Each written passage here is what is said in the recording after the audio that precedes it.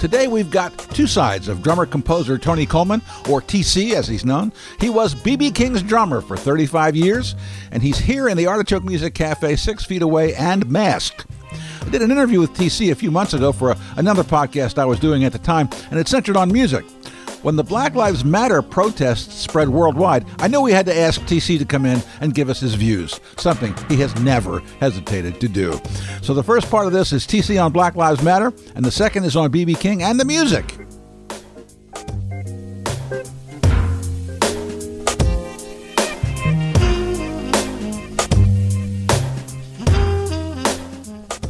Well, TC, we're back here again at Artichoke. We had been here before. We did another conversation for a different podcast, but I wanted to have you back in here because of the times we're living in.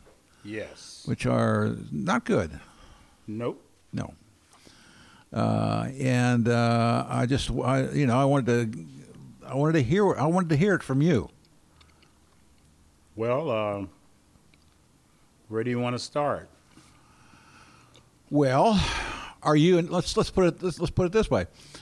Are you in any way encouraged by what's been going on? A little bit. Yeah. Right now, I look at it like this. Everyone's been asleep in their comfort areas, being asleep, and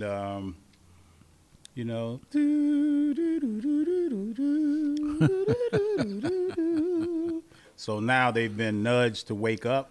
Uh-huh. Now I need to see what we're going to do once we got the wake up call. So that's what's going to matter. All the being awake instead of sleeping when we've all been saying this stuff, and now you're awake. Where do we go from here? That's what I'm interested in. Yeah. Because I've been experiencing this as long as I've been black. Sure. And I've been black 64 years. So, and of course, my ancestors before me, since the birth of this nation, has been dealing with this. But we got control over it, we thought, by protesting and fighting and all the political things that you have to do to make change. And then we made some adjustments, but we started sweeping stuff under the rug, and now there's no more rug to sweep it under. So yeah.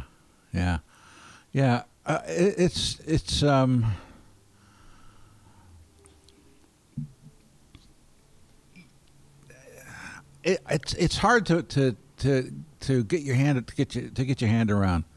get your mind around, because you would have thought that people understood this already, considering everything that we've all gone through, and especially you've gone through, and people who have supported the civil rights movement, for instance, have done, but then it never stops. Well, I mean, even with all the demonstrations about George Floyd, a week later, Rayshard Brooks gets shot in the back. Well, there was a show on Netflix. Mm-hmm. I think I watched it about 3 times. Something about these people who get tigers. Oh yeah, uh-huh. You know what I'm talking about? I do. I didn't watch it. I didn't watch it, but I know what you're talking about. So let's say you get a pet tiger. Mm-hmm. Well, sometimes when I'm on the road and I'm touring, I'll surf the channels to see what I'm going to watch because I'm wide awake, nothing to do, and I always end up on the nature, like the Animal Planet or something, and I always watch animals and humans getting their ass bit by some animal that they thought they could just go up there and be friendly with. Uh-huh. And they'll pick a tiger or something. Oh, he's so cute. Look at the little cute tiger. He's so nice. And then the tiger grow up. Right. and they let him go in the jungle, and they come back 10 years later. I'm gonna go find Skipper. Oh yeah. There's Skipper the tiger. His Skipper is like, I'm a tiger now. You know, I'm not little Skipper. And then they get eaten up, and they go, what happened? The tiger, Skipper bit you. Yeah, Skipper's a tiger. So racism is racism, but a lot of people have been like, oh, well, it doesn't really affect me, so I really don't want to talk about that. I'm fine. So if it doesn't affect you, why would you be concerned about something that doesn't affect you? You're not going to get in a tiger cage, so you don't have to be prepared to deal with a tiger cage if you don't have to get in it. But see, we've been the tigers trying to be calm and be nice, and you keep hitting us with a whip. Finally, one day that tiger going to lash out at you and be like, I'm tired. Yeah. Well, yeah. Yeah, I mean... I don't know if that makes sense, if that's a good analogy. I like to use analogies, but, I mean, hell, all I'm saying is just because you got a leash and stuff on something that's angry in its natural surroundings, then you think you can control it by just giving it, things that it likes. But then when you don't let it be, you don't be realistic, you'll end up getting bit. Yeah. I mean, racism is like, it's bad. And to keep putting a Band-Aid on something that's like a severe injury, that doesn't make sense. Yeah. It's like cancer. You go to get cancer, we got to do some heavy chemo to get rid of cancer. We can't just give you a shot and say it'll be all right. Well, do you get the sense that the protesters finally understand that it's a white problem? No. That's a shame. See, because this country likes to talk about how great it is all the time. You got a guy running for that they put in the White House. He's talking, we're gonna make America great again. We're the greatest country. Well, if you don't have any issues like ordinary people, like I said, it doesn't affect you. You just got money, and you're fine. You're good. So I'm good. I don't live like the rest of you ordinary people. It's my world. I got money. I got everything I need. I'm in my little circle. We got VIP. I mean, we got our own little golf courses. We let who we want on, and we got our own little club. We don't want those commoners around us and others. So yeah, for you, it's great. But if you feel like it doesn't affect you, why should you care? I'm doing well. So basically, that's the way it works in America. We always, when we're doing well, everybody loves everything that appears to be good. But when you're doing bad, everybody just kind of turn their back on you in America. That's the American way. Hell, the dollar bill says, in God we trust. So the dollar bill must be God. Because this country here cares more about money than all that other nonsense. That's just to keep the down people down. Nobody's trying to pick down people up to make them equal to them. Well, no. If everybody's up, then where does that put me? I like being up. I don't like the only way I can be up if somebody else is down. That kind of mentality. Yeah. But then when the down people start getting organized and saying, we're tired of this. We're helping you stay up. We do all your dirty work. We do all the dirty jobs. You give us a little piece with the trickle down economics. Yeah. I'm the one that helped your ass become a billionaire, and you're gonna give me a trickle down economic. Oh, the trickle is piss. Right. Okay. Yeah. I'll take that one. But it's very. People hate to admit being assholes and screwing up stuff because it doesn't bother them being that way. So when you accuse them of what they're doing, they get defensive. Every time somebody gets something done to them that's wrong, the person that did it will try to make an excuse. Well, he doesn't have an education, and he and I do. So it's his fault for being stupid, not mine. Right. It's easy to just pass the buck that way on stuff. Racism is that way. And, you know, white America got white guilt because white people created racism. Right. It's not like, let's see, let's go buy some slaves from the Africans who use the hierarchy Africans, got the low end Africans. So right. So you give the African a mirror and he can look at his face and go, oh, wow, look at that. Yeah. You know what I mean? It's like some things that he never was accustomed to. And he say, can I have some of your people? Yeah. Because I want to take them to my country and make them work for us. Right. Okay, in case nobody don't know what slavery is. So you get slavery, you bring them over in ships, you bring a group of human beings from a land, they die, some of them they throw off the ship, a few escape in certain islands, then they get to America and they sell them for slavery. Now, white people have slaves. So I wish I could have been white back in those days. It must have been great. Yeah. To be able to be white and say, hey, slave boy, come over here. Lick my shoes, that dirt off my shoe. Mm-hmm.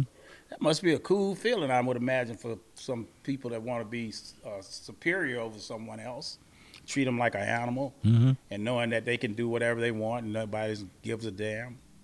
And then when we get to America, to modern times, and we still got the white supremacy attitude, like, we got to fight to be treated equal.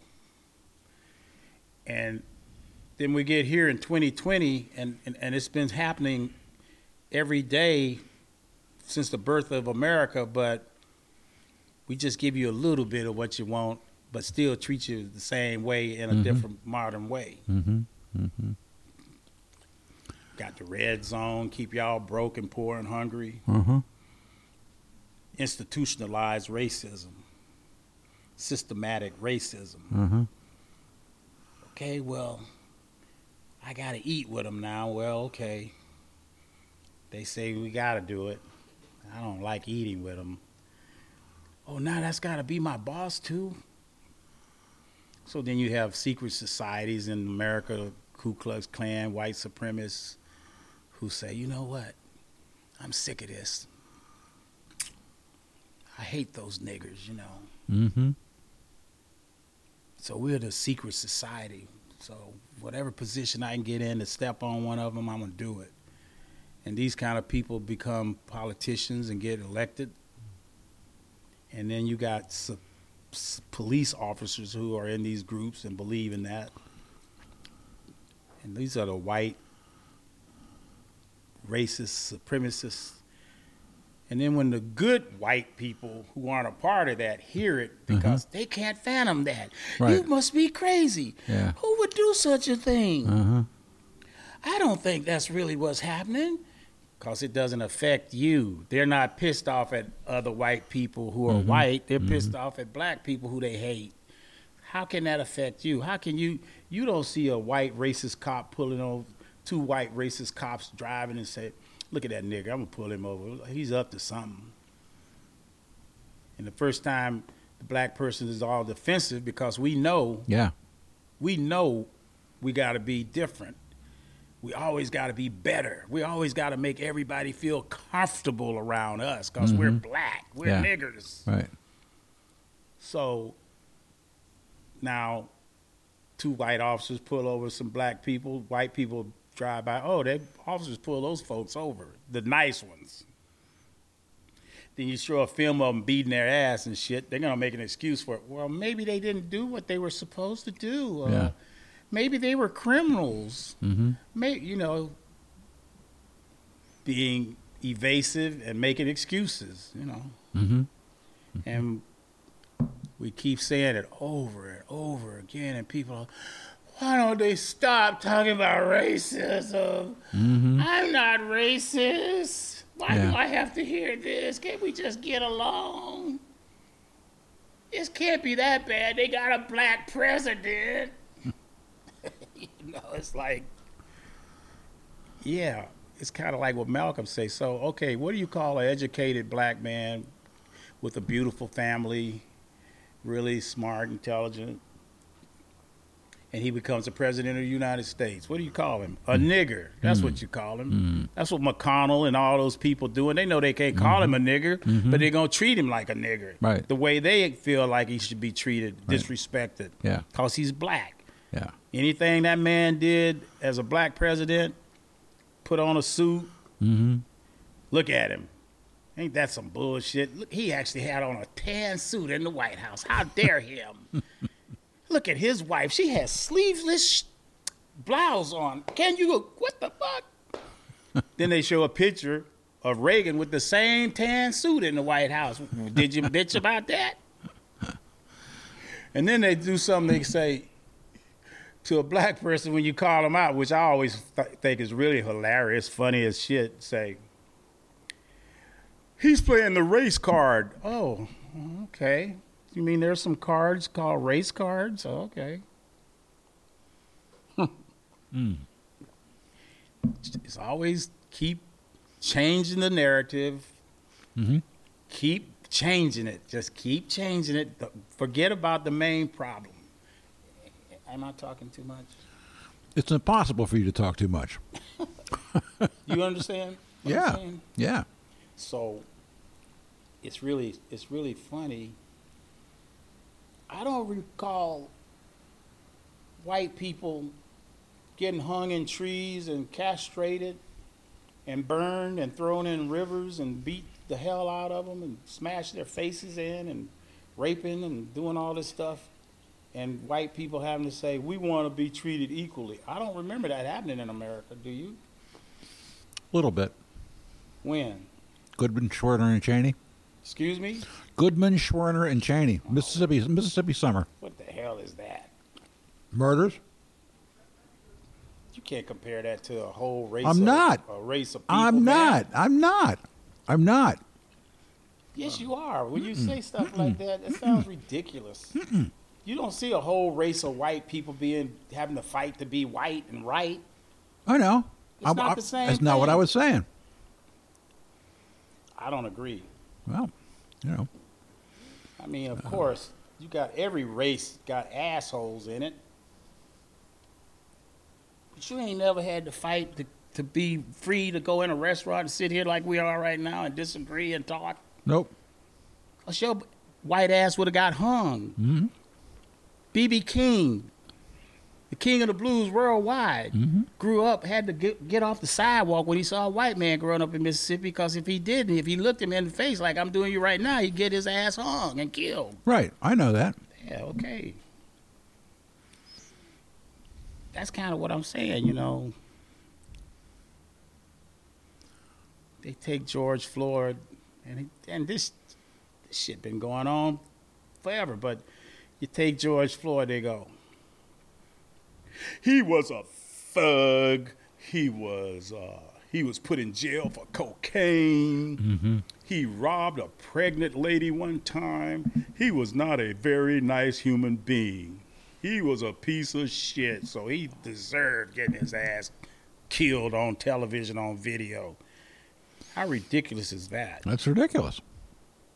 He was a cocaine. He's a thug. The asshole in office right now is a thug. Plus, he's probably on more drugs than George ever was.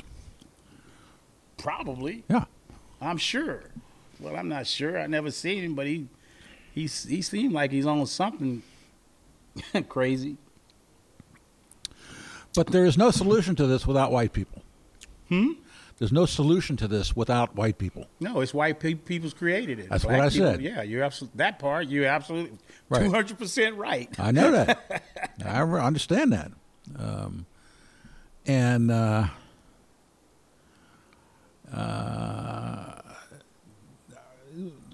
I'm baffled at this point. I don't know what to do. I'm so happy that these people are in the streets. Mm-hmm. I'm very, very. I wish I could be there, but I'm not able to.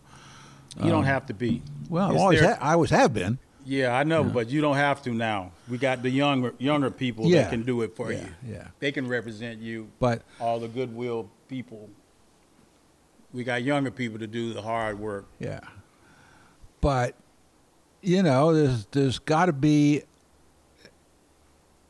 If there's ever going to be any, well, here's the other difference also, is that at this point, there are vastly more black elected officials than there ever were. If you look at the mayor of Atlanta, I don't care. I know. It didn't stop. That don't mean nothing to me. Well, that means absolutely nothing to me. I don't give a rat's ass if it was 59,000 officials in this racist America. Well, then what do we do? What we do is we stop it. That's what we do. How do we stop? How do we stop it? We stop.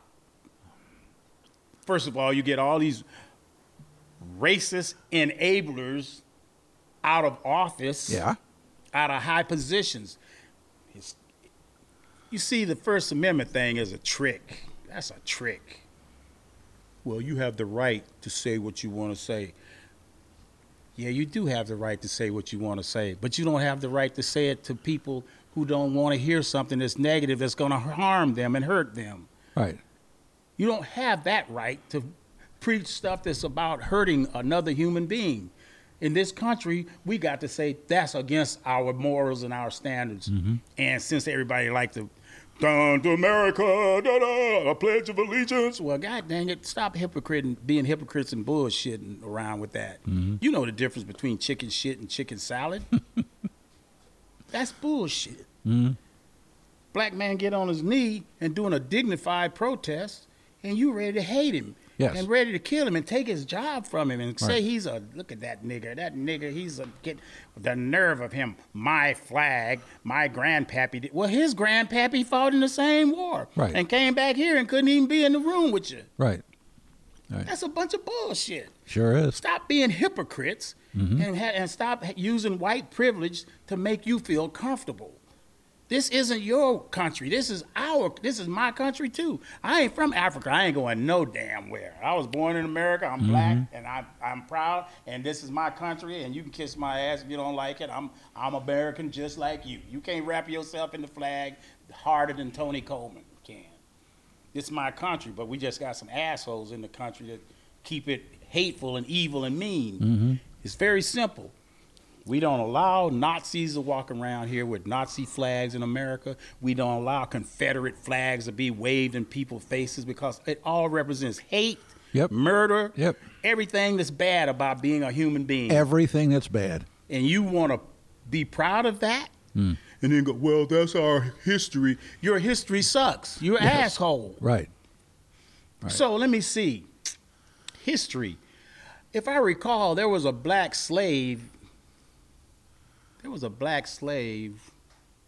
who decided, I ain't taking these ass beatings no more. His name was Nat Turner. Yeah. Mm-hmm. Nat Turner said, you know what? I ain't taking these ass whoopings from these white people treating me like this. Mm-hmm. I'm going to kill every white munga I see. Mm-hmm. For how long? 15 miles, he killed every white person he could. Mm-hmm. That's history, right? Yep. Do I see any statues of Nat Turner? No. And you shouldn't. Mm-hmm. You know why? Because he murdered, he killed people. Yes. His heart was tired, but he was a murderer. Mm-hmm. I don't see a statue of Nat Turner down the Capitol building. White folks who think you want to have a Confederate statue for a rapist and murdering racist son of a bitch. So get over that. Put that in the history trash bin over there. If you want to see the trash shit that America did, there's a library over there with all the hateful ideologies over there. Put it over there. I don't need to be proud of that. Mm-hmm. That's ridiculous. Mm-hmm. That's my flag. Well, why don't you go get a ferry of all of you folks, go find an island, and y'all can have your own country. This is everybody's. This is America. Right. That's what they say. Yeah. And you brought our ass over here. Now don't use us to be slaves. That ain't happening. We're human beings. So there's white supremacy sucks, and anybody that's a white supremacist, you suck, and anybody that's a racist enabler, you suck worse. And anybody that's quiet, you really suck. Yes. Especially, when they know what's right and wrong. They know the difference between right and wrong. If a black man walked up to me and said, hey, Tony, you know what? I can't stand them cracker people. Uh-huh. You know what I tell him, man? Get the hell out of my face. Mm-hmm. You don't tell me who to like and who to love or nothing. I'm free to do what I'm free. Free mean I respect everybody. I respect everybody. I give respect. Respect is the thing. It ain't about love. It's about respect. Mm-hmm. It ain't about love. Love is overused. That word is overused and misinterpreted. It's about respect. See, I don't have to love you to respect you. Right. I don't even have to like you. Yeah, I'm going to give you respect, Right, man. right. We're different people. We like different stuff, but I'll give you your respect. Right. It's when you disrespect me, you're going to have a problem with TC. That's right. That's where the problem coming from. Hey, TC, I love you, but I think you're a piece of shit. Yeah. Excuse me? That doesn't make sense. No. I think you're a piece of shit, but I respect you. That's different. Because I respect you, and then you go over there, and I go over here, and I don't bother you, and you don't bother me. I respect you. That's easy. It's not difficult. Everybody go, what do we do? It's so difficult. There's always going to be racism. No, it is not. Make laws to say America is the standard. It's the one country in the world that America has every country in America. People from all over the world in America. It's a melting pot country because it's equal, it's free, it's honest, it's got dignity. We're the only country that you can say, hey, man, everybody's respected and treated good, and we want everybody to be healthy and good. What a concept. Yeah. Okay. But we thought things had changed when Obama was elected. I didn't. Who thought that? I did. You were asleep. I wasn't asleep. Yeah, you were. No, I was not asleep. Why do you think that? I cried real tears when he was elected. So what does that have to do with the reality of what's going on with racism in America? Well, because it could have been an indication that things were changing. That don't change nothing. Well, it didn't change nothing. Then what's going to change? What's going to change it? I just said, we got to teach peace, pride, respect for each other as human beings. Period. That's what he represented. Well, he might have represented, but he didn't represent loud enough for Tony Coleman. I didn't think he was the best president. I thought he was a cool dude. He could dance good. He liked hip hop. I thought, yeah, that's cool, man. But speak the hell up, dude. Now that you see this thing has been going on before Obama. I didn't care about all that stuff because he was the first black guy. That didn't mean nothing to me, man. There's a lot of firsts in black people. Black people invented things, the first, this and that. It don't change how we get treated. What does that matter? Well, you got a black president. I don't give a damn about Obama's skin color.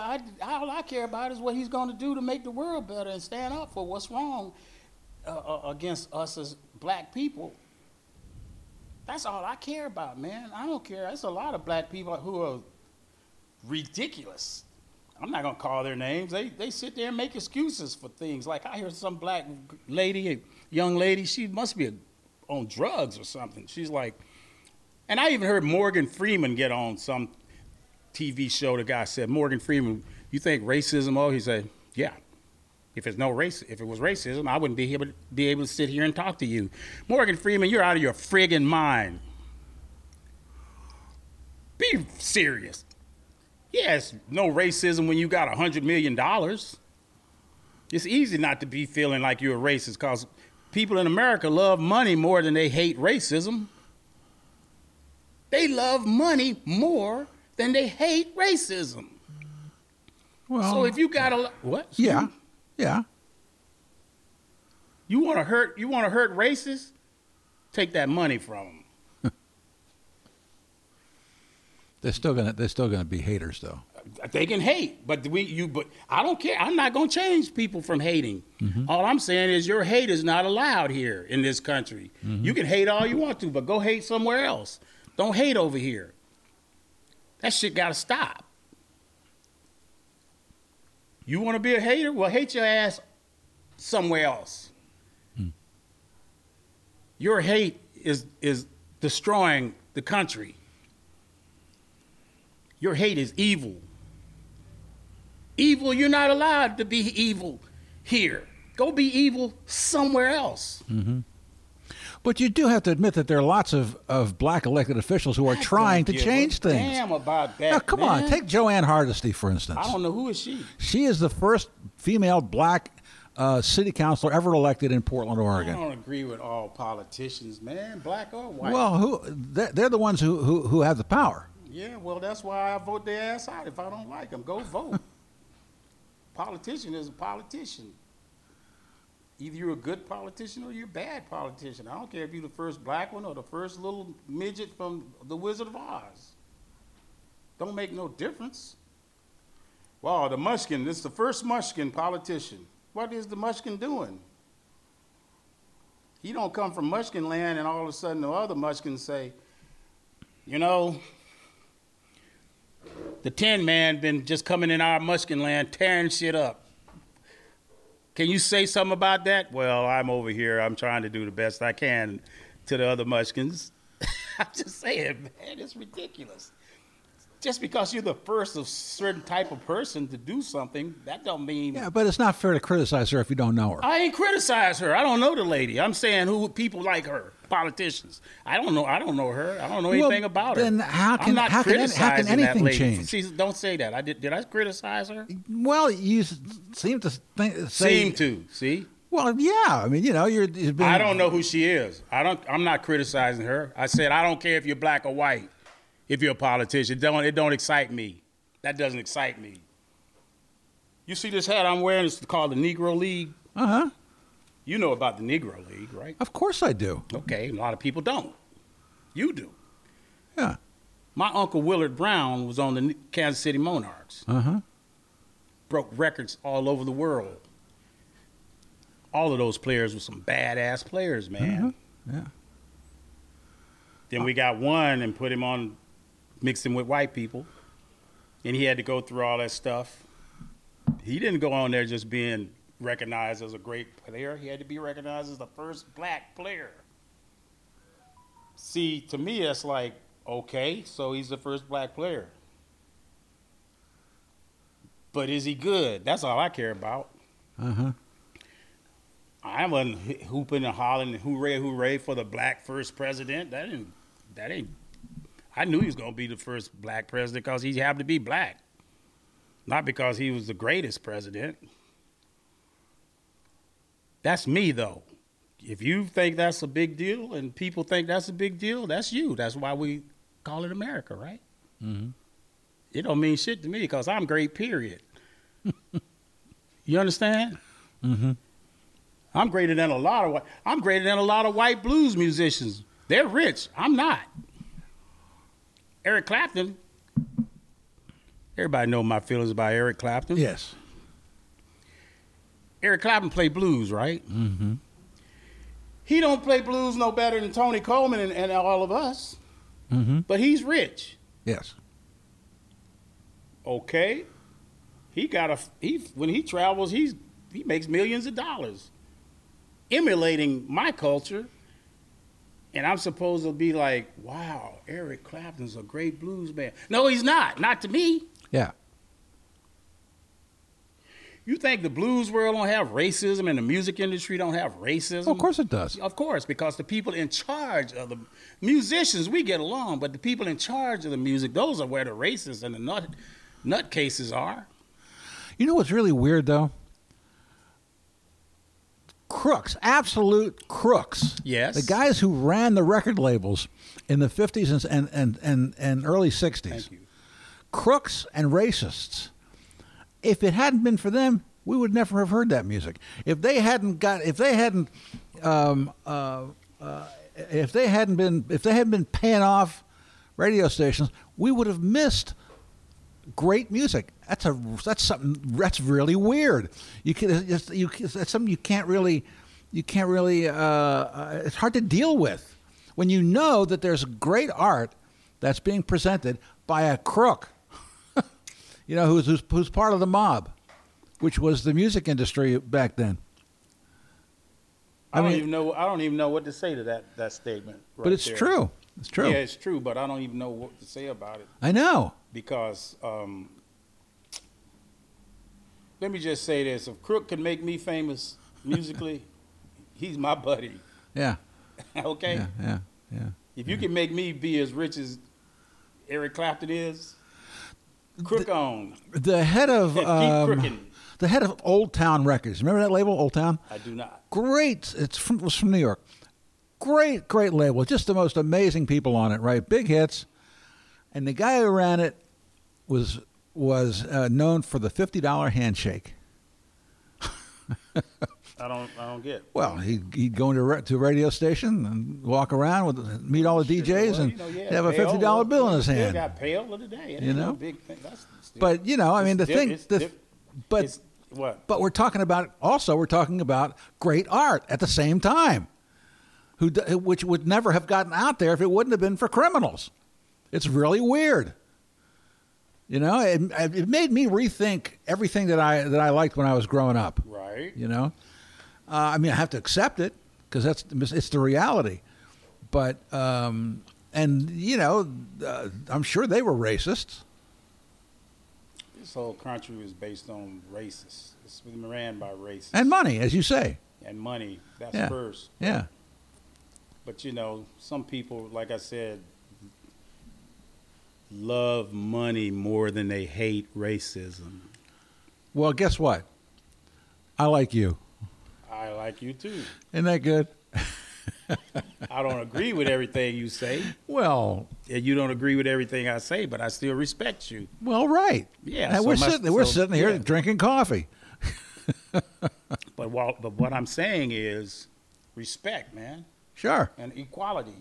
Get these racist cops off of the damn force. Get these racists out of America. You're not American, by the way. You're un-American. Right.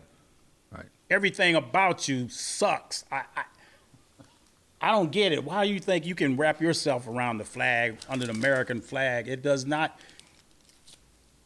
You can't have both worlds. You can't have that Confederate shit and the American flag and be talking about those are my American rights. No, it doesn't apply to you. You're un-American. You don't count.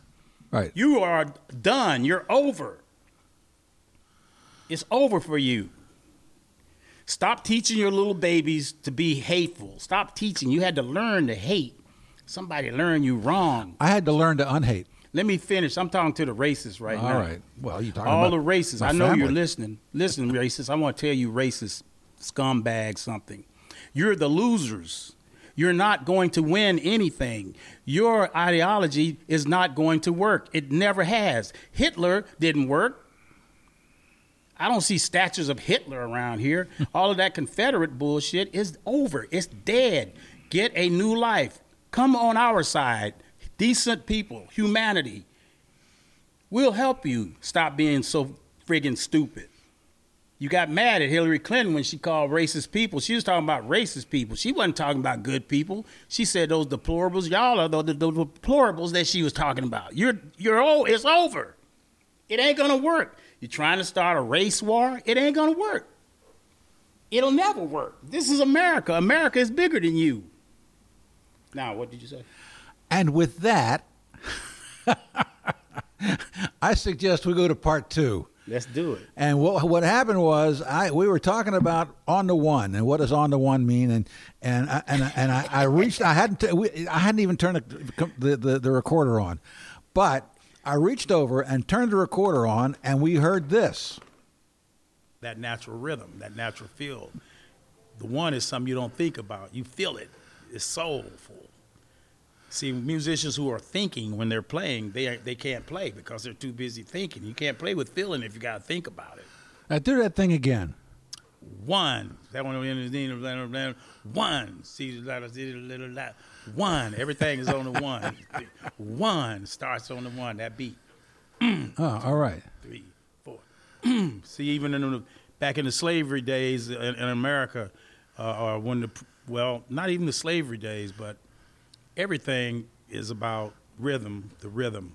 and making it stay consistent. Yeah. So if you're on the railroad track, let's just use the guys building the railroad track. You see those black guys, they sing, hey, they move that track on the one. That's the one. See, rhythmically. Yeah. It's like marching.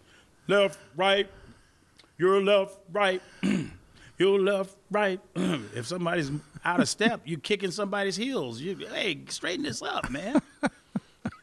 Let's get the rhythm tight. It's got to be right and tight. So that's the one.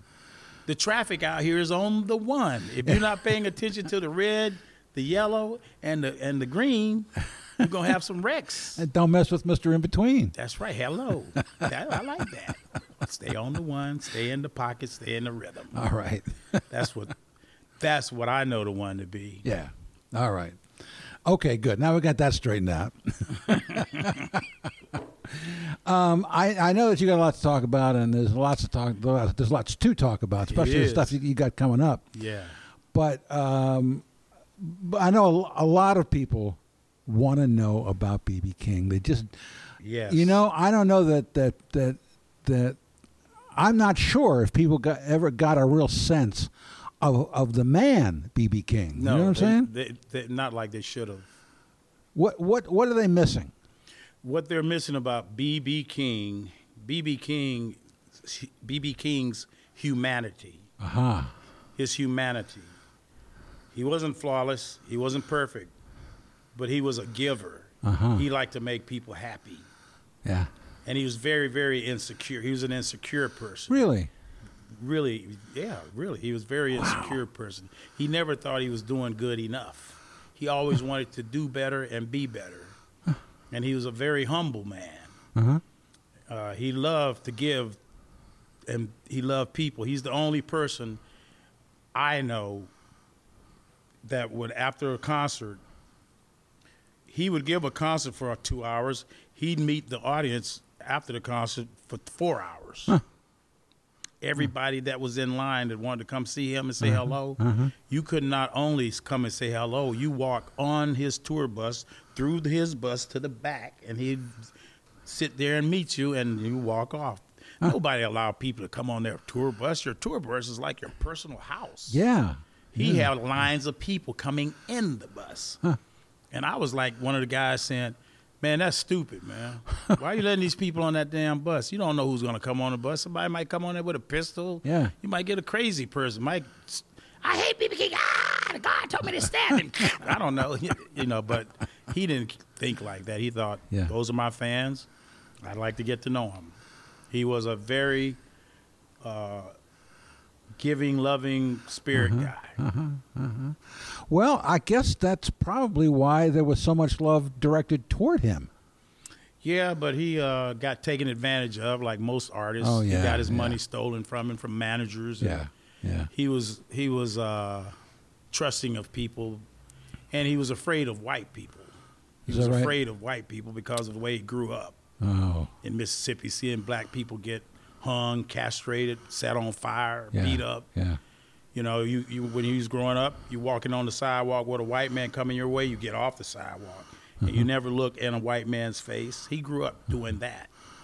So it was instilled in him to be afraid of white people. So he was raised that way, and he lived through that, the civil rights stuff. Yeah.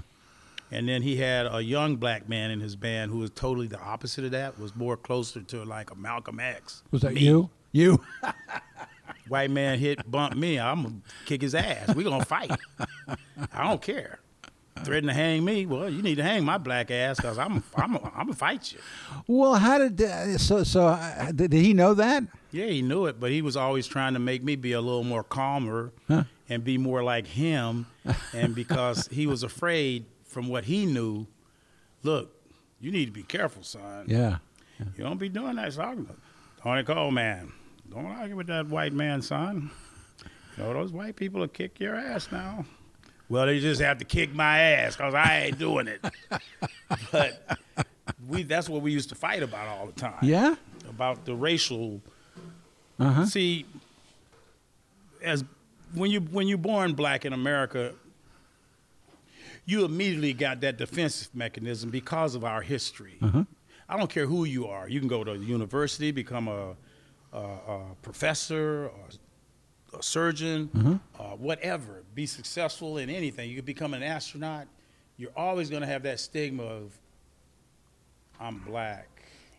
And, you know, you're going to always feel insecure because you feel like, because of my race, I got to be 3 times better than anyone else. That's something that was instilled in our culture. But then again, not everybody understands that. And when you hear, I noticed lately since Trump's been president, all this racial crap is coming back. Oh, yeah. Strong. Yeah. I went through that. Yeah. I'm 64 years old, man. I grew up down in Florida, you know, with that racial stuff. Hey, nigger. I have to run from 4 white kids, high school kids in the community that's going to kick my ass. I'm running like a little puppy dog from these vicious, mean white dudes getting ready to kill my ass. I don't know. And, you know, when you experience that kind of stuff, man, you never forget it. I just want to be equal. And I don't like black people that hate white people, even though some black people have the right to feel that way because of the way we were dealt with. Yeah. But I don't like racism. We need to stop that. And B.B. King was one of the guys who was like, well, son, you just have to let things happen. No. We got to make things happen, boss. Yeah. Did he ever come out the other side of that, or was he? No, he never got over that. Yeah. Of course not. Yeah. Because that was his spirit. That's who he was. That's how he was raised. Yeah.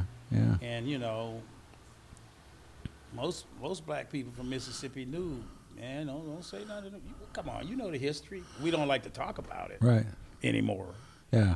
But we need to remind people how things Well, these work. days, absolutely. Yeah. Because these young people today don't have a clue. Right. They think they do, but they don't. You know. But your phone's on the one. It was on the one because I got it on the one, baby. No, man, B.B. King taught me a lot.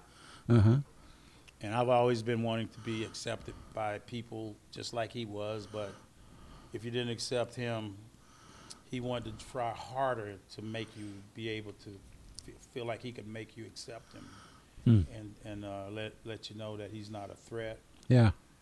But when you had a young rebel like me, I don't give a shit. Even though I do. Yeah. But I'm still going to be like, well, fuck it. You know. Now, I read that when you were young, you didn't even like the blues. Hell no. When I was growing up, I hear the blues every week, every day. I hear it on the radio. I hear it growing up with the blues, and I kept hearing the blues was like the old field blues, you know, and my woman don't love me. I want her to come back home. You know, and you hear all that kind of stuff, you know, and I'm like, man, I hate this music. It just gets on my damn nerves, you know. Because of the servitude? Yeah, I mean, first of all, it always seemed to be when you see blues, it's some old black guy with his teeth knocked out or rotting out or eyes bloodshot, you know, looking all dirty on the porch,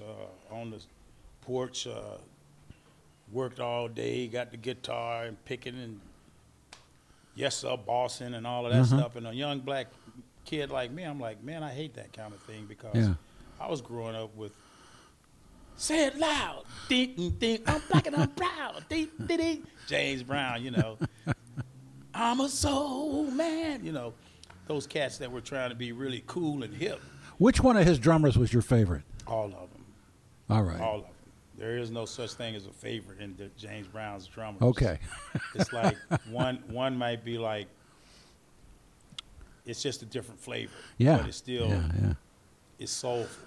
And when he had two of them playing. He's never had one drummer in his band. Yeah. He's always had 2 or 3 drummers, always. He never had a band with one drummer. Never. Never. He actually had a band with 5 drummers one time. 5? Yeah. Drum kits? 5 drum kits? Whoa. Yes, sir. Because, as you know, James Brown's whole thing was the one. Yes. If you watch the movie, it's one thing they got right in the movie when he asked the question, when supposedly the Maceo guy says, "That's wrong, Mr. Brown. That's not how you do that." He said, "What are you talking about? It's like it just doesn't make sense. It don't sound right. It's this, that, and the other." He said, "What's that in his hand?" He said, "That's a trumpet." What is it? A drum. Thank you. What's that right there? That's a guitar. No, it's a drum. Thank you. See, he was basing his stuff on rhythm. Yeah, yeah. He couldn't really be melodic and tell what chord changes, but he would do grunts. Give it, yeah, hey, yeah, right there. And they go, "What the hell is he talking about?" And they play, you know, and that's how James Brown was. But well, how did BB conduct his band? BB wanted to be a jazz guy, really. BB wanted to be like Count Basie and Duke Ellington, because once again, BB wanted to be elegant. He wanted to be dressing really elegant and classy. Yeah. He wanted to be an upstanding human being. Well, he was clean. There's no question about that. Absolutely. So, Yeah. you know, he didn't want to be, you know, everybody wearing whatever the hell they want. He wanted, BB always said, when you're on stage, you're supposed to look like you're going to the bank to borrow money. Oh, Yes, sir. is that right? BB didn't like straw blues man with the straw hanging out of his mouth, old hat turned down. He didn't like that. He wanted Yeah. to be classy, Yeah. you know, like Duke Ellington and Cab Calloway and those kind of people. Because, see, black people from down south were looked down upon on black people up north. Right. Because them old country bumpkins, you know. Yeah. It was like blacks hating on blacks kind of thing. Uh-huh. You know, ignorant, can't speak with proper diction and this kind of thing. But so BB's whole thing was always be classy, be real dignified, and be a gentleman, you know. And how did that hit you? Well, I'm a classy guy and all of that, but I just didn't like that ass kissing part. All right. I can't do that. My spirit won't allow me to do that. So when, you know, a white guy would come up to BB, somebody young, like they did my grandmother, a little kid come up to my grandmother, we were always taught to say, "Yes, ma'am, no, ma'am, yes, sir, no, sir, good evening, good afternoon, good morning." You know, white kid be, "Cleo, go over there and get my box of clothes," or something. My grandmother be like, "All right." And then I'm like, you taught me not to do that, but this little white kid can do that to my grandmother? I'm supposed to sit there and smile and go, "Oh, little Tommy, you telling my grandmother Cleo." I'd be like, "Hey, boy, you do that again, I'll smack you upside the head." And my grandmother would be like, "Boy, you crazy? I got to make this money. And you talking about beating up my employer's son's ass?" So when BB was leading the band, when you were in rehearsal. Yes, let me answer that question.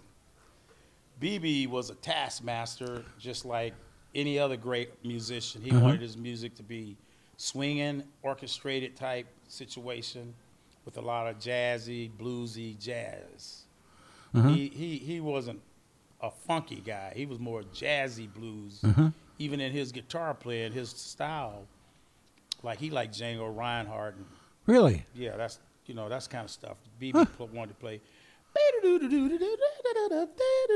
He liked it to swing. And if you listen to the early BB, you can hear him doing all that, like Duke Ellington, and even when he did "Every Day I Have the Blues," he did it one time with the Basie Orchestra. It's swinging. Every day, every day I have the blues. No, blind. You know, that's the old jazz swinging kind of blues. Yeah, yeah. No, he wasn't funky. BB was not funky.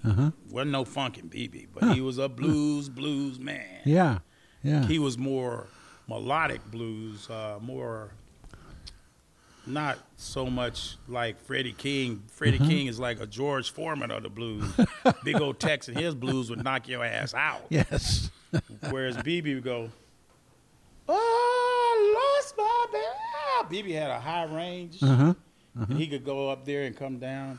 He said, "Oh, I lost my baby." Freddie King be like, "I lost my baby." Bang, you know. You know what I'm saying? It's a different flavor, man. Yeah. And then you get out. Now, Albert King was funky blues. Yes. He was a funky man. Yeah, I saw him call musicians out from the stage. Albert King took his pistol out and knocked his Barry sax player upside the head. Is that right? I saw that happen. Jeez. I saw him knock his Barry sax player out on the side of the stage. Oh, my God. Oh, Albert King didn't play. No. No, sir. Albert King was, he kept that silver nickel-plated pistol with that white pearl handle in his pocket. On stage and off. Oh, man. And he was a bounty hunter. Is that right? Yeah, you didn't know that, did you? I did not know that. And he started out playing drums. Did you know that? No, I didn't know Albert that. King was a drummer. Did you start out playing drums? That's all I play. I Really? play all the other instruments with my mouth. I can hum them and sing parts. Uh-huh. I don't read music. Really? Really. Wow. I'm an unintelligent musician. I'm not. Oh, stop it. I'm not a school guy. So would BB tell you what to play or how to play or what he wanted? BB was, he couldn't tell. He knew what he wanted. Yeah. But he couldn't explain it sometimes, and he knew what he wanted, but he didn't know how to tell you how to give it to him, and he didn't. And sometimes he couldn't explain it. He would say to me like, "Tony Coleman, son, play what you played last night on the. You remember the last set we played?" I go, "No." "You don't remember what you played on that?" "Nope." "Well, there was one part you played." "Well, I don't know what it was." "You can't explain it better than that?" "Well, son, I don't know what I want you to play, but I know what I don't want you to play." That is the first BB King impression I have ever heard in my whole life, and it was perfect. I do It was them all. perfect. I do them all. He fired me 5 times. Really? And he hired me 6. What did he fire you for? Because I'll be talking back to him. Oh. Kind of thing, and see, my dad and BB were good friends, and Bobby Well, Blue Bland. Yeah, your dad was King Coleman, the great singer. King Coleman, yeah. Yeah. My dad created the Mashed Potatoes with James Brown, and Yeah. they did that record, the Mashed Potatoes. Uh-huh. But BB made a promise to my dad once he found out that I was his friend's son. Once he found that out, he kept his foot on my neck all the time. Oh, no, really? Because I was one of the youngest guys in his band. Uh-huh. So he was going to make it. He told my dad, "I'll take care of him. I got him. I'll take care of him for you." "Yes, sir. Don't worry about it." So he felt he should teach me how to be the way he wanted me to be. Yeah. Like any dad with his son. Right. But of course, when you're young and, there's always a thin line between being really overly confident and, Yeah. and being a little asshole. Correct. And I was always on that line. So, Right. Right. That so makes- he was trying to pull me in, and I kept rejecting it. "Son, if you don't like what I'm telling you, you can always go home." "All right, see you. All right, bye-bye. Bye." How long would it take him to hire you back? The longest I'd say was 2 years. Really? Wow. Yeah, but it'd be less than 8 months. But he took you back. Always, yeah. Yeah. And he's see, it was a thing. I would be with Bobby Bland. Uh-huh. Bobby Blue Bland was like a stepdad to me. BB was like a step uncle. Uh-huh. Bobby Blue. The difference between Bobby and BB, the way they handled me was, Bobby would suggest things I should do. BB would tell me things I should do. See, Blue would be like, Bobby Blue Bland was real cool. He was like, he spoke softly. Yeah. Yeah. So, you thought that was right what you did over there? Yeah, I thought it was right. You don't think you could have handled that a little different? Yeah, I could have. Well, if it was me, I would have handled it a little different than that. You know what I'm saying? I mean, it wouldn't hurt to try it a different way, don't you think? Sure, I could try this. Why don't you try it? Do it a little different next time. Okay.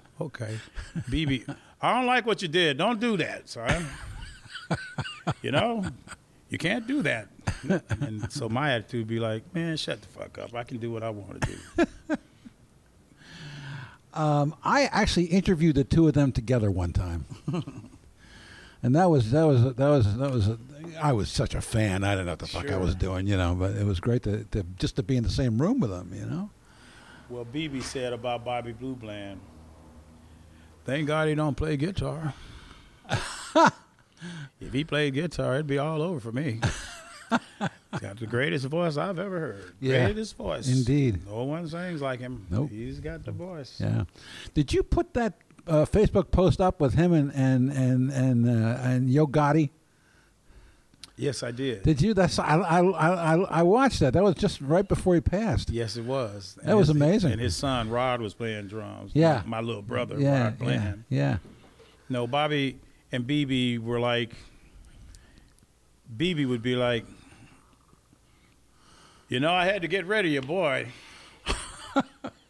What'd he do this time? Well, he's hard-headed. He don't like to listen, so you maybe you want to give him a call and get him back out here. So they would be like tag team me back and forth. So they both would be like trying to school me. I love those men. They taught me so much. Yeah. Yeah. They taught me so much. Like I said, I started out not liking BB. I didn't like him. Didn't? No, I didn't like him. Whoa. Because of why? No, because he lied to me one time, and that's another story. Another story. It's okay. Yeah. But I didn't like the because he was always, everybody would always be afraid because he had the attitude like the white slave owner. Yeah. I'm the boss. Right. You do what I say. You know, it's like we had the band was like the field niggers. Uh-huh. And the guys that worked with him was his valets and stuff was like the house niggas. See, he adapted that from down south, that attitude. Yeah. You understand what I'm saying? Oh, yeah. This is not my nigga. This is no rap. Right. This is what America was. Yeah. When you worked out in the field, you the field niggas. When you worked in the house, make up the bed and cook the food and wash the clothes and take care of the kids, you the house nigga. Yeah. So BB had that mentality about his band. Huh. You do what I say, but everybody knows, well, that's the boss. I got to do what he say. My attitude was like, hey, I'm playing drums in the band. I'm the drummer. You the guitar player and the leader, but I'm the damn drummer, and I'm doing a good fucking job, man. I play good. I ain't drunk. I am exciting. I'm young. I can play. I'm confident. Good looking? I didn't go that far, but I knew I wasn't too bad. So I felt like I'm just as equal to you, but you're the one paying me because you're the headliner and all of that. But then I met Buddy Rich, and Buddy Rich told me, shut the fuck up. Do what he says. Whose name's on the bill? Not yours. Keep your fucking mouth shut. Buddy Rich got in my face one time. Really? Oh, yeah. Buddy Rich said, I met Mr. Rich, and we were friends, and I would see him out on the road touring, and every time I see him, I go up to his bus and go backstage, talk to him, and he, how's it going? Buddy Rich is the white James Brown, the way he talks. He talks through his teeth like James Brown. How's it going? Going good. So what have you been up to? How's BB? Oh, man, he's getting on my nerves. What do you mean he's getting on your nerves? Well, he tells me, slow down. Pick it up. Be quiet. Play it loud.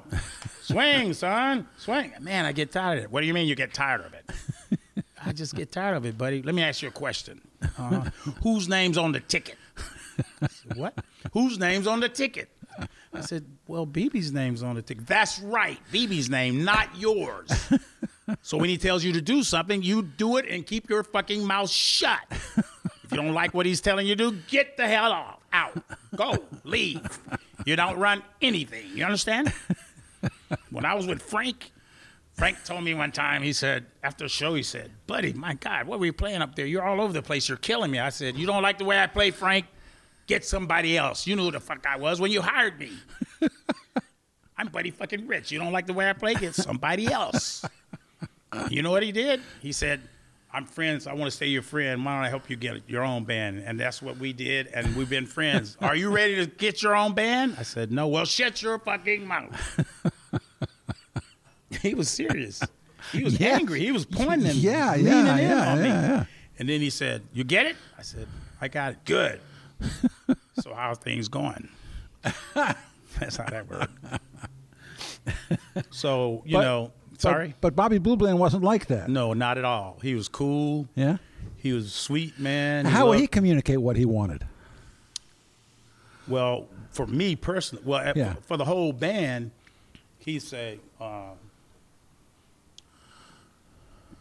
let me give you an example. You had Mel Brown guitar, Uh-huh. and Mel Brown played B3 sometimes, and he had Wayne Bennett, of course, the great Wayne Bennett, Yeah. and Mel Brown, amazing guitar players. Yeah. Melvin Jackson was the band leader, played trumpet, switched to sax, and he had Peony, the drummer. Well, anyway, his musicians, they were like all his friends. Uh-huh. They were like family, more like Willie Nelson Yeah. was to his band. When you say Willie Nelson and family, it's all in one. Willie never put himself above his musicians. He's a great guy like that. That's the way Bobby Blue Bland is. And so Blue, when you go to rehearsal, he'd be like, Mel, do that thing you do, Mel. You know, that one little thing you do there. Yeah, I like that, man. Ha! Yeah, that's it. Hey, Wayne, you know how you gave me that chord, you know, that splang, blang, doo-dee-ah. Yeah, you know, do that, man. He would communicate. He was like Yeah. part of the band. He Yeah, liked yeah. being with the band. Yeah. His band was like my guys, my gang. We're a band of brothers, you know. He laughed and talked and hung out with the band. Yeah. BB didn't. BB stayed to himself because I think because BB grew up in a barn. He had to Right. be raised by himself. Right. He was very insecure and, Yeah. you know, very introverted that way. But Blue was really cool. And one time when I first got in Bobby Blue Bland's band, and once again, he didn't know I was his friend's son, because my dad and Bobby Blue Bland were very tight. He and BB were tight because he was at the Apollo Theater. He introduced a lot of the bands to Harlem and Apollo. He was the MC.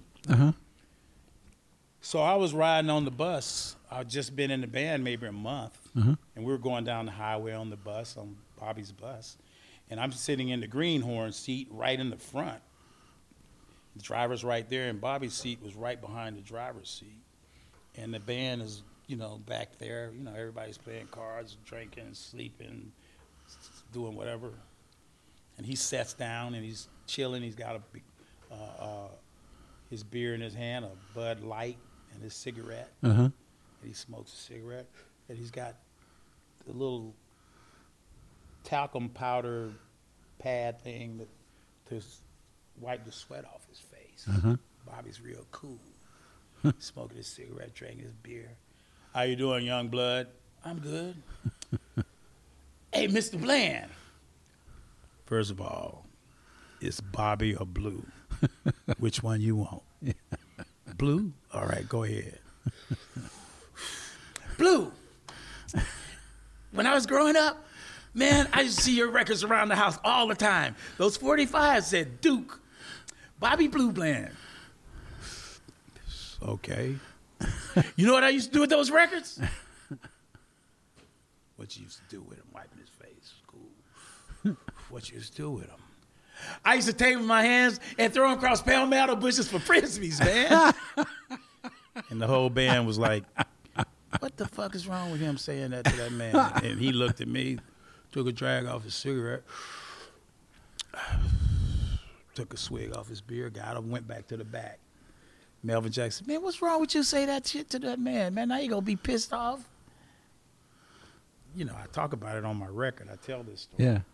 So then about maybe 3 weeks later, same situation. He comes sit down. I'm listening to my cassette player, Walkman. I'm listening to Cameo. I remember it like it was yesterday. Funk. Cameo, you know. Yeah, Cameo, sure. sis, boom, boom, sparkle in your eyes. He tapped on his shoulder. What you listening to? Cameo. Cameo who? Cameo. Who is that? Well, we were doing cool jazz festivals, and they were on some of the dates. Yeah. I said, they're on the jazz fest with us. Oh, yeah? You working with them? No. Who you working with? I work with you, Bobby Blue Bland. Hey, don't you think you need to be listening to some Bobby Blue Bland? Look here, you know that story you told me about you used to take my records, throw them across the palmetto bushes in Florida where you grew up? I said, yeah. Took a minute, took that cigarette. Well, what you need to do is go find those records and listen to them, because you're not playing none of my shit right. You understand? Now, the next time I ask you what you're listening to, it better be some Bobby Blue Bland.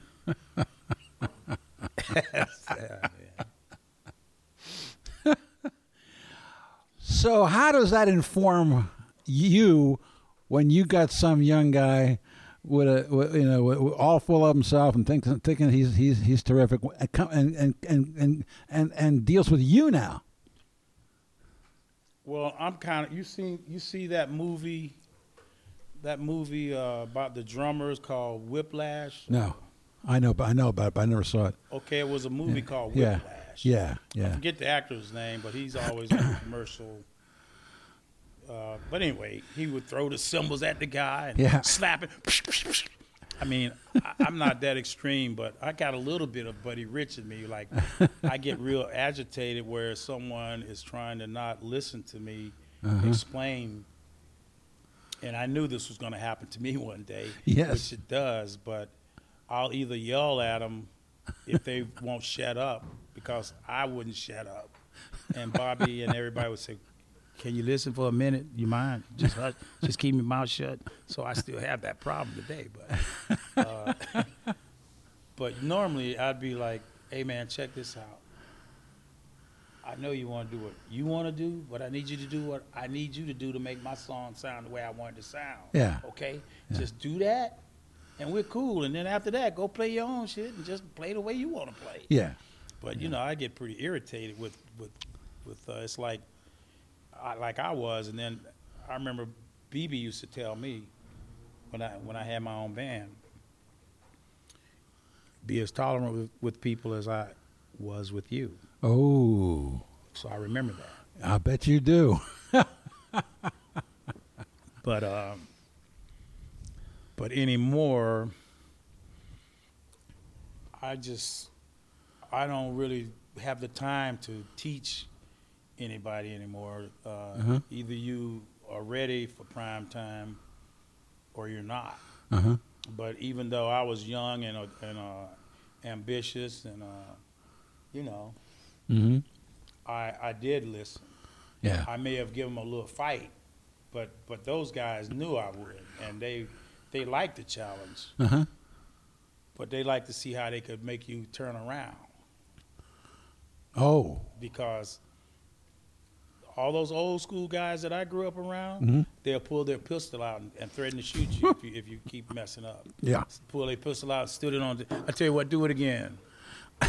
I'm serious. Yeah, I know you're serious. You think, and the guy wasn't gonna do it, but the other guys act like he's gonna do it. Right. And say, come on, man, don't do that to him, man. No, I'm gonna shoot this motherfucker, man. I tell you what, get on stage and fuck up the night. I'm just telling you, that's how it was. Yeah. And the guys be, come on, John, put that pistol up, man. No, man, he think he know everything, man. I'm gonna pop a cap in his ass. I tell you what, don't pay attention tonight, mess up again. They be like really pissed off about it. Yeah. Because they took pride in what they did. Yes. And they wanted their band to be like when you see them.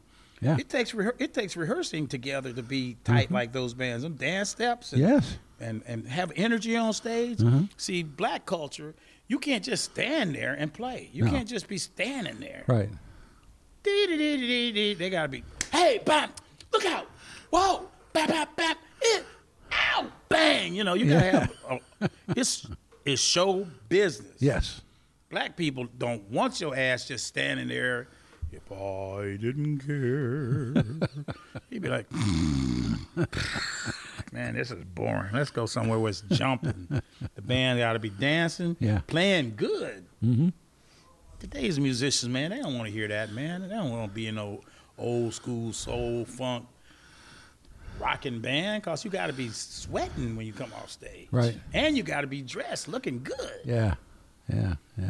I miss those days. I I'll miss bet. bands like that. Yeah. So you got a big show coming up, a B.B. King tribute show? Yeah, I've been trying to do a B.B. King tribute before he died. Huh. I have been approaching people. I approached Bob Centelli from the Rock and Roll Hall of Fame when B.B. was still alive to do something, and he said, "Sure, Tony, I'll talk to you about it. We'll do it." But then they never do it. And what I found out, I'm gonna stop saying people's names because All right. but Bob know I did that. So if you don't like Yeah. it, sorry, buddy. You know I came to you to do a BB tribute show. Then they'll take what you say and go get some people to do it their way, and it Right. sucks. Yeah. And it has nothing to do with what you're trying to present to the man. You know, I wanted him to be like up, because BB did one for what's his name in New Orleans, piano, Fats Domino. Right. He was up in the balcony, Mm-hmm. and we were, and Little Richard and BB, and Mm-hmm. we did, different artists did some stuff to honor him, you know. Mhm. And I wanted that to happen for BB. And Willie Nelson, I love Willie Nelson. I love Willie Nelson. Yeah. He's my family. He's like my blood. Mm-hmm. He's a dear friend. He's my brother. He's the best entertainer in the business when it comes to being real. And most of those country guys are. Mm-hmm. Jamie Johnson is like a product of Willie. Mm-hmm. Vince Gill, he's another one. Mm-hmm. I got a friend named Tom Worth in Nashville. These guys they're the real deal. Yeah. They're not arrogant about who they are. They're just talented, just good guys. But Mhm. Willie and I have been friends, and Willie and I was talking about doing it before BB died, and Willie, when we were opening BB King Blues Club in Las Vegas, we were going to open it, and I saw Willie, and we were talking about it. He said, "When is it going to be, the grand opening?" I said, "It's on such and such a date." He said, "Let me see." He asked his tour manager, "Where am I on this date?"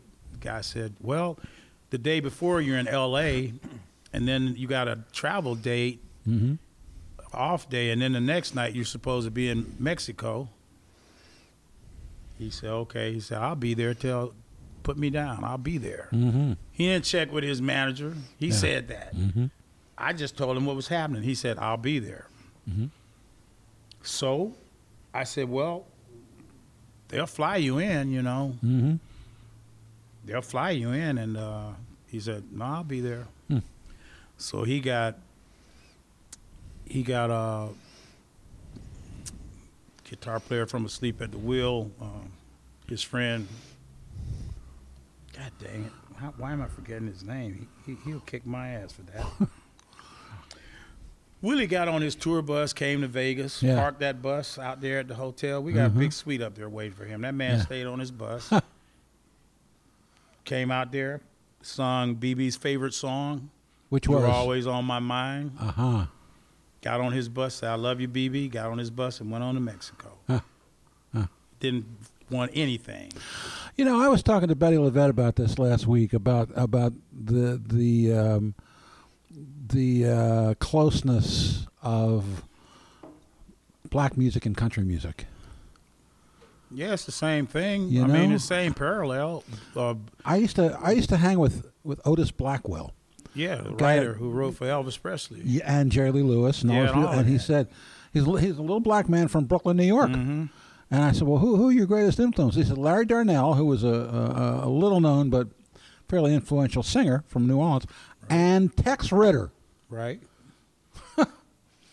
And, I mean, that was 35 years ago. Yeah, That- but that- that's nothing unusual. I mean, white man's blues is country. Black man's blues is black man's blues. right.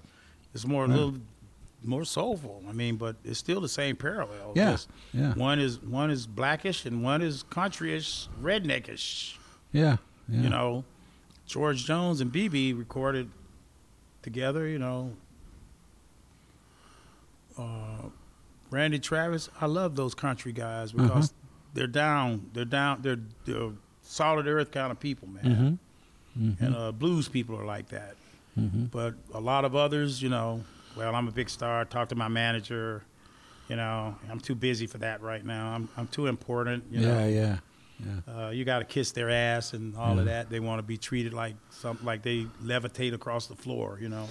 Now, I know. I was reading an interview that was in Oregon Music News done by our friend Krista, in which you said that I just lost my train of thought completely. I do it all the time. Anyway, let me get back. Where was I? Oh, yeah. You actually wanted to be in a band like Earth, Wind, and Fire. Yes. Yeah? Of course. Is it too late? No. Well, I mean, wouldn't you still like to play that stuff? Of course. Yeah. Man, I'm still strong. I can still play my ass off. Well, I don't mean that you can't. No. I'm saying, I'm capable of doing that. And right now in 2020, I'm getting ready to have a makeover. I'm getting ready to put the blues behind me. After I do this B.B. King tribute, I'm getting ready to put the blues behind me. Yeah. I'm not going to be doing blues. I've been very conservative with my music. I've been doing blues with a little soul, a little funk, but I've been really conservative and just being, you know, kind of like BB and those guys, and because that's what they wanted me to do. Like BB said, I'm dead and gone, Cole, man. I want you to never let them forget about me. Yeah. I'm going to always honor the blues, but I'm sick of the blues. I'm tired of the blues attitude. I'm tired of white people taking the blues over and making it white blues, rock blues, and it's not the blues I heard with Albert King and B.B. King. Right. It doesn't have the kind of soul that I'm accustomed to. I don't like the white, watered-down blues. Yeah. I like them as people, but the music doesn't touch my soul. Yeah. Jamie Johnson can sing more blues than he ever even realized he can sing, and he's a country, for real country. So you're going to bust out with something? I am. My next record is going to be it's going to be about younger. I'm going to mix it up with some younger people like BB did with us. He hired us because we were younger. Yeah. And he wanted some young blood. And I'm 64, and I want to get me some younger cats and mix some rap, hip-hop, Metallica-ish, funk, high energy, partying, drumming, where I can drum the hell out of my drums. Yeah. I'm tired of being conservative and you know, hell, the rappers, you know, I was getting really pissed off because I thought, man, these little young black rappers really pissing me off, walking around with their pants hanging off their ass. I don't like that. I never liked it. Right. It's not a good look. But it's just, that ain't really, I ain't feeling that. No. But I like the fact that they're free enough to say what they feel. Yeah. I've always been that way. But, you know, in today's world, you don't have to be mean, but you don't have to take shit. Right. Oh, there's a big difference. If you approach me with some bullshit, right, I'm going to give it back to you, man. Correct. Get out of my fucking face with that. I'm a nice guy, man. I respect everybody, but I don't appreciate you taking advantage of me or disrespecting me. But I don't expect to be a godly acting person when I'm not, or being something I'm not. I got to be Tony Coleman, man. Yes. I'm free. I don't ever want to die feeling like, man, you never did get the real me. Yeah. I always held it back. You know, it's kind of like, it's somebody got to kick off, and I'm going to be like that person, the Joker on the Batman movie when Jack Nicholson said, "What this town needs is an enema, and I'm just the one to give it to them." What we need is an enema and some new shit.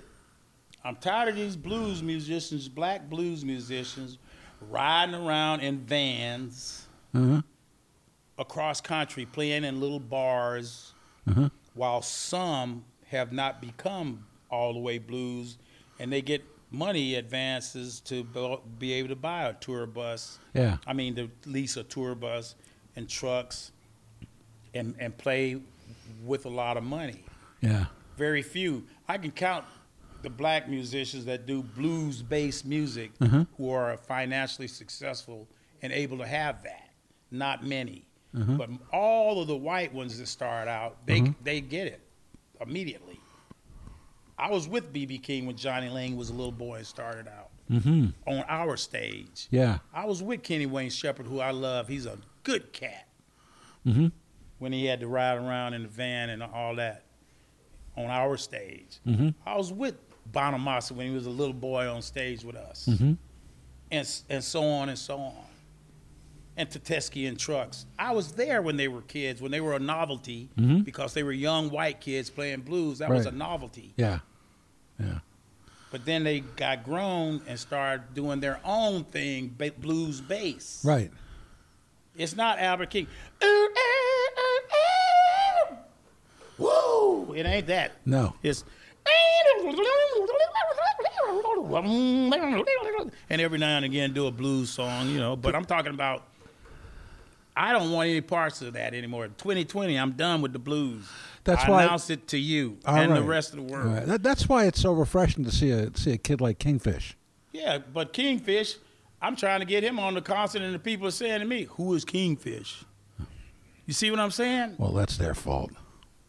So I'm frustrated with that, man. Yeah. I was out there with Jamie Johnson. I was playing drums with Jamie Johnson. Willie Nelson introduced me to Jamie Johnson. I've always loved country music. I grew up in Kissimmee, Florida. Right. I mean, I ride horses. I even deal with equestrian. Really? Yes, sir.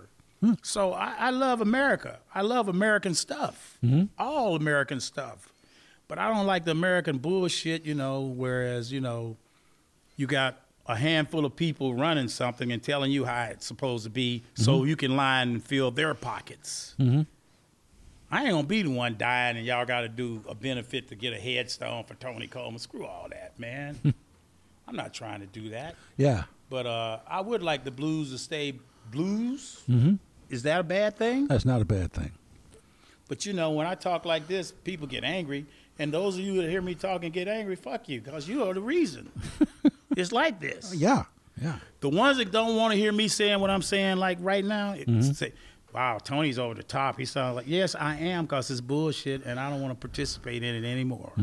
I can't even get, I'm blues royalty, man. I played with every great blues musician in my lifetime. Can I get a record deal? Nope. I'm a drummer. That's all. Right. You know, it's hey, man, like I said, I like country, reggae, funk, rap, hip-hop. I want to mix everything I like and have fun and go out doing it and be happy. Or I won't do it. I'll stay home and play with my trains. And You have trains? Yeah, I like trains. Really? Yeah, you know. What kind of setup do you have? HO scale. I got train track go all around my downstairs. Really? I love trains. That's great. You know, I'll go play golf. Or I'll just play when I feel like it.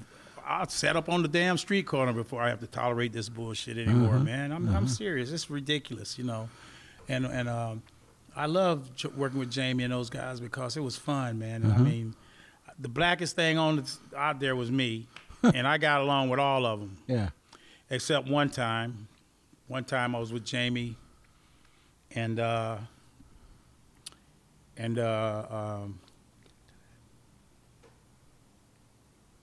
we got time to talk? Oh, yeah. Oh, you know, I talk a lot, so.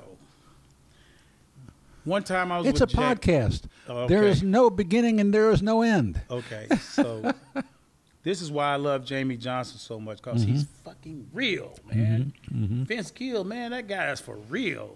He told me, Vince Gill told me a story. I asked him about touring with the Eagles. I said, how you like touring with the Eagles? He said, it's cool, man, it's cool. He said, I said, so do they ever let you like bust out and just Vince Gill up something, you know, like just impromptu? He said, no. He said, He said, I tried that one time. Yeah. And I was told, Vince, that's not on the record. He said, I know, but it should be. Now, let me ask you a question. I asked Les McCann one time. I said, don't you ever get tired of playing compared to what? He said, you know what? He said, if they want me to play it 3 times in the set, I'll play it 3 times that's a in the good set. song.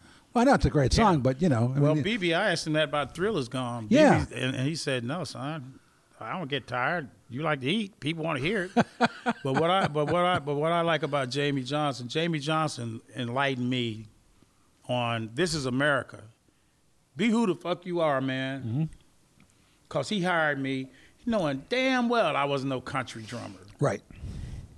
So I met Jamey on Willie Nelson's bus. The first time he came on Willie's bus, I walked off the bus because I felt like Willie's got a friend. I need to give him some space.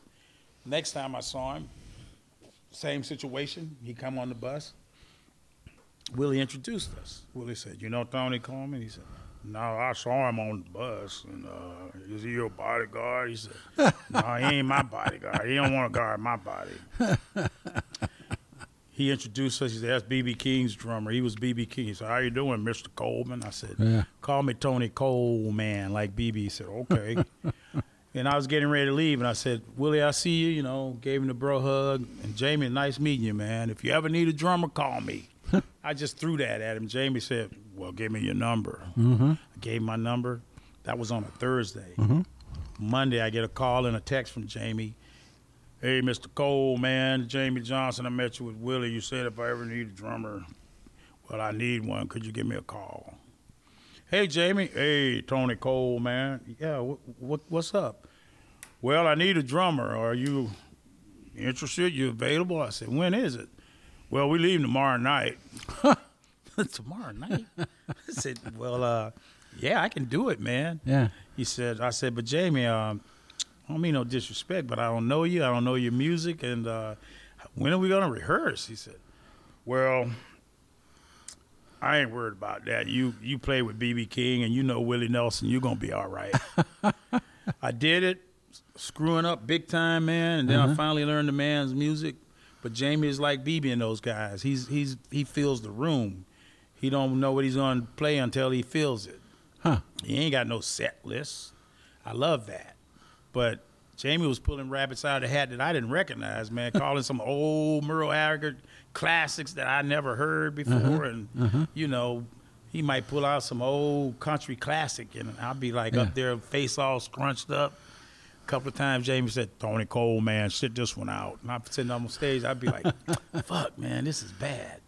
So then one day I told Jamey, I said, "Hey, Jamey, I love you, man. You're my brother from another mother for life, but I think you need to get a country drummer because when you want to do classics, you don't have to worry about it, and it's not fair to you, me, or the audience that I'm up there, you know, fucking up." He looked at me, he said, "Well, I guess you're right. Well, we're going to have to find you a blues gig in Nashville." I said, "Man, I don't want another blues gig. I got that covered." Then a day later, he texted me and said, "Yeah, man, I want to talk to you." He said, "I noticed you play, you know, I like Jamey is a trumpet player, too. He plays trumpet." Really? And he said, "I like percussion. I was in a drum and bugle corps. Would you like to play percussion?" He said, "I like you to be on the band. You know, I like your vibe." Yeah. I said, "Okay." So we rented percussion for like 2 months from SIR. He was renting. I said, "Jamey, I guess you want me to stay in the band?" He said, "Yeah, what's the problem?" I said, "Well, we're renting this stuff. Don't you think we should get some?" And he said, "Just get it out. Yeah, buy some stuff." So I represent Gum Bops. I called them. They gave me stuff for, you know, my endorsement price. Hell, I was out there for 2.5 years with Jamey Johnson. Wow. Meeting all the rednecks and all you politically correct people. That's what rednecks call themselves. It doesn't mean racist stuff. Not for all of them. But anyway, I met people. I become friends with people. I had a great time being out there. Because it's supposed to be fun, man. We're supposed to be having fun. It's not supposed to be all serious and shit. Acting like, you know, we're important, you know. We're serious about the music, but we're supposed to be giving life to people, making people happy. That's what we play music for, not because we're important. I ain't important. I just need to be respected, and I'll respect you. There you go. If you don't treat me like shit, I won't treat you like shit. And if you challenge me with some shit, I'll bring some shit to you. Don't start no shit, won't be no shit. That's right. But I'm just saying, I'm a good guy, man. Yeah. I love everybody Yeah. that respects each other. But anyway. I know I wanted to ask you, what was it like being out there with Johnny Taylor? Oh, man, Johnny Taylor was fun. Now, Johnny, Did you all have to be really, really clean? Oh, all those guys, you have to be clean. All those guys were so clean. Black music, you got to be sharp, man. Yeah, but Johnny Taylor was something special. Johnny Taylor was a handsome, good-looking cat. Absolutely. Sung his ass off. Ladies loved him. Oh, God, yeah. And one thing about being in Johnny Taylor's band, we're going to have some fun. Oh. Ladies love Johnny Taylor, man. But Johnny he could get wild, boy. It was two Johnny Taylors. It was the Johnny Taylor that was a real smiley gentleman. Then it was the pimp Johnny. Oh, no. Johnny Taylor was a big pimping, baby. Is that right? Yes, sir. Oh, boy. Johnny loved the ladies. I mean, come on, And the band, I love playing his music. I'm.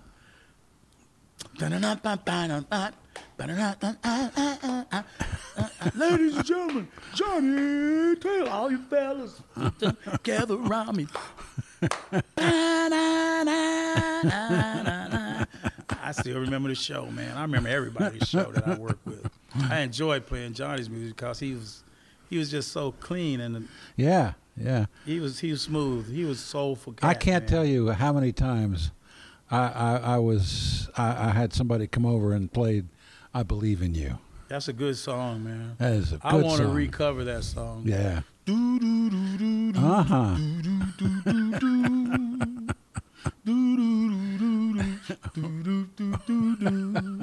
I feel sorry. Wait a minute. Oh, man, Johnny had some hits, boy. He did. The only person Johnny Taylor would let headline over him was Bobby Blue Bland. Is that right? Nobody else. Wow. You would not headline over JT. The only person he would open for is Bobby Bland. Well, listen, we could go on all day. We sure could. That's why I need to write a damn book. Sure could. You do need to write a book. Absolutely. Man, I've had a great history, man. Yeah. But I'm living for the future, man. It's time to make changes.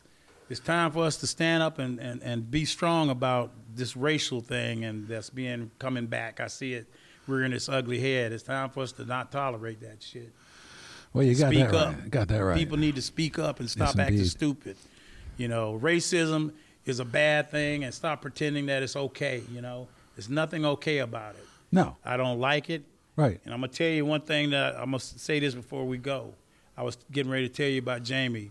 We were down in Florida where I'm from, in Daytona Beach, Florida, and Quentin Davis from the Heritage Jazz Fest in New Orleans had a country festival called down in Florida on the Daytona 500 runway. Mm-hmm. It's called Country 500. They were doing that. Had a big, massive stage over there for the pop rock country guys, Kid Rock and Florida Georgia Line and all of that with the pyro and all of that. Right. Then they had a stage for the regular country, real country. Jamie, Dwight Yoakam, Willie, Vince Gill. Yeah. So Jamie was playing on that side. Uh-huh. We went down there, and we were playing, and I was playing percussion, and Jamie was singing, and Jamie was an ex-Marine, and Jamie don't like that racist Confederacy bullshit. He don't like it. Yeah. The stars and bars. He don't play that, man. Yeah. Jamie's about America. Yeah. There's only one flag, Old Glory. Uh-huh. All this, the South rise again shit, man. We all together here. Right. But anyway, so this guy pulls out a big ass giant Confederate flag, and the fucker looked like he was pointing at me and waving it. Oh, he was right in front of me down front. Right. And I was looking at it, and I got off the drum rise. I was like, man, fuck that. I ain't looking at this shit. So I was over on the side, and the guys and James, some of the guys in the band saw me, and they were like, oh, shit, TC ain't too happy. I'm like, fuck no, I ain't happy. I ain't going to play with that shit. I'll take the day off if that's the way it's going to be, or go home. So then I looked over to my right, and I saw this guy with an American flag waving it, and I asked the security guy, I said, hey, man, ask that guy with that American flag if I could use it to wave on stage. He said, okay. He went and got the guy. You want me to come up there? I said, no, I just want your flag. Jamie was saying he ain't paying attention to that shit because if he would have saw it, he would have said something. Right. So, hey, he didn't have to see it. I didn't care if he see it. Mm-hmm. So you got 70,000 rednecks out there. Dude got the big ass giant Confederate flag.